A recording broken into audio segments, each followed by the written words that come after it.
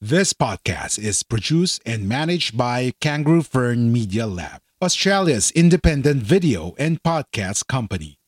We do the podcasting hard bits so you don't have to. We make podcasts easy. Book a call at www.kangaroofern.com. www.kangaroofern.com. This podcast is produced and managed by Kangaroo Fern Media Lab, Australia's independent video and podcast company. We do the podcasting hard bits so you don't have to. We make podcasts easy. Book a call at www.kangaroofern.com. www.kangaroofern.com. A Guerrilla Podcast Syndicate production.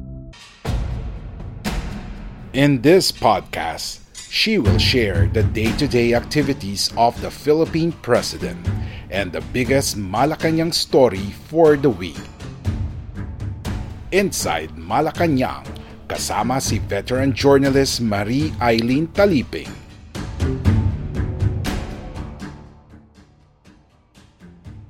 Magandang araw mga kaibigan, ito na naman po si Eileen Taliping para ihatid sa inyo ang mga naging kaganapan at mga naging aktibidad ni Pangulong Rodrigo Duterte sa loob ng isang linggo sa Malacanang.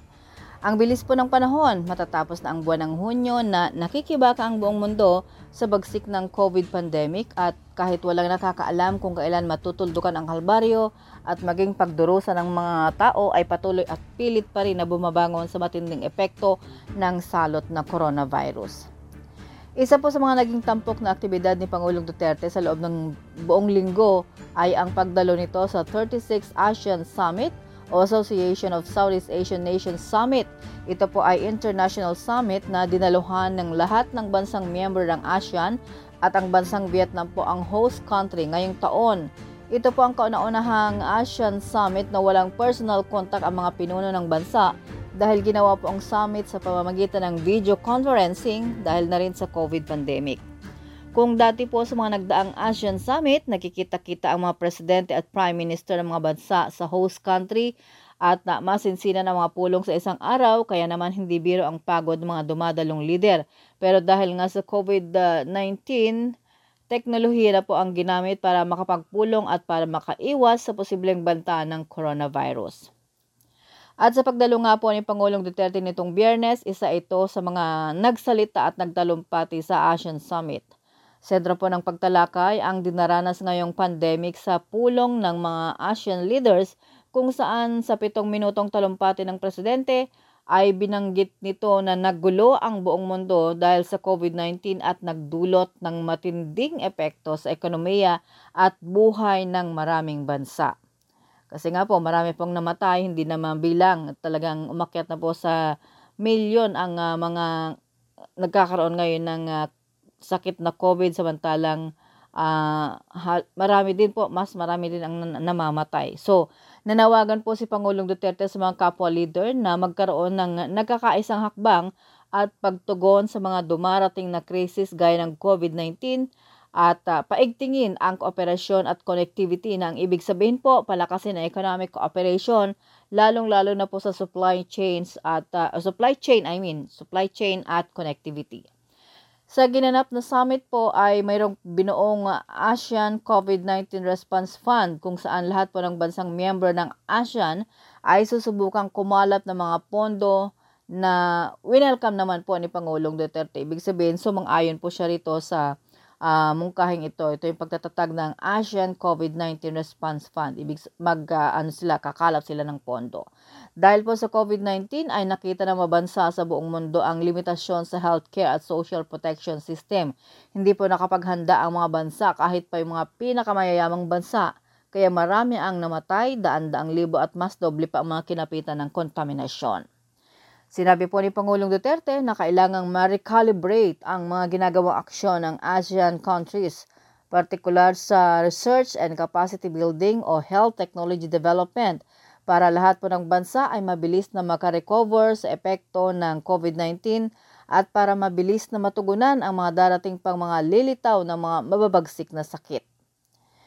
Isa sa mga binigyang diin po ni Pangulo sa kanyang talumpati sa ASEAN Summit, ang pangangailangang maitatag ang ASEAN Center for Biodiversity para malabanan po ang wildlife trafficking o pagpupuslit mga hayop para po mapigilan ang pagkalat ng zoonotic diseases.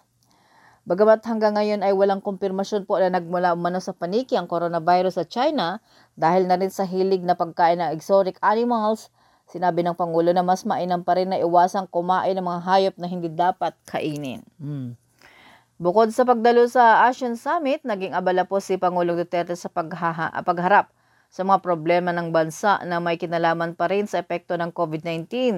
Sa kanya pangpulong sa ilang miyembro ng gabinete nito mga unang araw ng linggo, inaksyonan po ng Presidente ang rekomendasyon ng Interagency Task Force for the Management of Emerging Infectious Diseases para naman sa community quarantine status ng iba't ibang mga lugar sa bansa.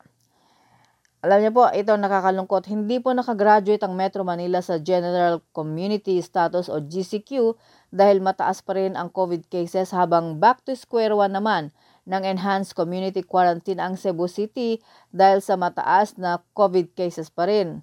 Bukod tangi ang Cebu City po ang ibinalik ng Pangulo sa pinakamahigpit na community quarantine dahil matitigas daw ang ulo ng mga Cebuano.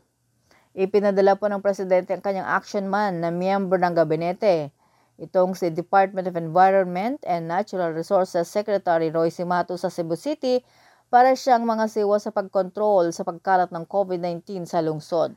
Para po sa mga hindi nakakilala kay Secretary Simato, siya po ang isa sa mga nangasiwa sa paglilinis ng isla ng Boracay at maging ng Manila Bay, kaya naman panibagong trabaho ang iniatang sa kanya ni Pangulong Duterte sa Cebu City. Like what you hear so far? Make sure you never miss a show by clicking the subscribe button now. This podcast is made possible by listeners like you. Thank you for your support. Now, back to the show. Mayroong isang linggo po si Secretary Simato para i-contain ang pagkalat ng COVID-19 sa Cebu City. Medyo challenging po ito, kaya abangan natin next week kung epektibo ba ito bilang overseer at masusuheto ba nito ang mga matitigas na ulo ng mga Cebuano. Batag na rin ito sa naging description po ni Pangulong Duterte. Sa kabila po ng banta ng COVID-19, inihayag po ng Presidente ang plano nito na maglibot naman sa mga kampo militar sa mga susunod na araw at ang sabi nga niya, mag-iingat siya para hindi daw matamaan ng mabagsik na coronavirus. Alam niyo po, noong mga panahong wala pa ang COVID-19, talagang naglilibot po ang Pangulong Duterte sa mga kampo militar at personal na kinukumusta ang kanyang mga sundalo. Binibisita ang mga sugatang kawal na napapasabak sa mga kalaban. Ganyan po ang Presidente, malapit po sa mga sundalo. At bago po nagtapos ang isang buong linggo, pinirmahan po ni Pangulong Duterte bilang batas ang Good Manners and Right Conduct o GMRC bilang asignatura sa ilalim ng K-12 curriculum. Ang Republic Act 11476 o ang GMRC and Values Education Act ang papalit sa subject ng mga estudyante sa edukasyon sa pagpapakatao at ituturo ito mula grade 1 hanggang grade 6. Ang GMRC po para sa kaalaman ng lahat ay tinanggal bilang regular subject noong 2013 at pinalitan ng edukasyon sa pagpapakatao at araling panlipunan sa ilalim ng K-12 program. Pero ito nga ibinalik ng Duterte administration sa hangaring maagang mahubog ng magandang asal o values ang mga kabataang Pinoy. So ayan po ang mga naging tampok na kaganapan sa Malacanang sa nagdaang linggo. Abangan po ang iba pang magiging aktibidad ni Pangulong Duterte sa mga susunod pa ng mga linggo. At bago po ako magtapos, please i-like, share at mag-subscribe po kayo dito sa www.guerrillapodcast.com.ph para sa mga susunod na episodes po natin. Magandang araw po sa inyong lahat. Please stay safe. God bless and happy weekend sa lahat kahit nakakaranas pa rin ang buong mundo sa epekto ng COVID pandemic. Laban lang po tayo. If you enjoyed this episode, be sure to subscribe so you're notified when a new episode is posted in Apple Podcasts, Google Podcasts, Spotify, Stitcher, or via RSS. While you're at it, if you found value in this show, rate and review this podcast and share it with your friends. If you have any questions, feel free to reach out to us. And if you want to know more, check out www.guerrillapodcast.com.au or guerrillapodcast.com.ph. A Guerrilla Podcast Syndicate production.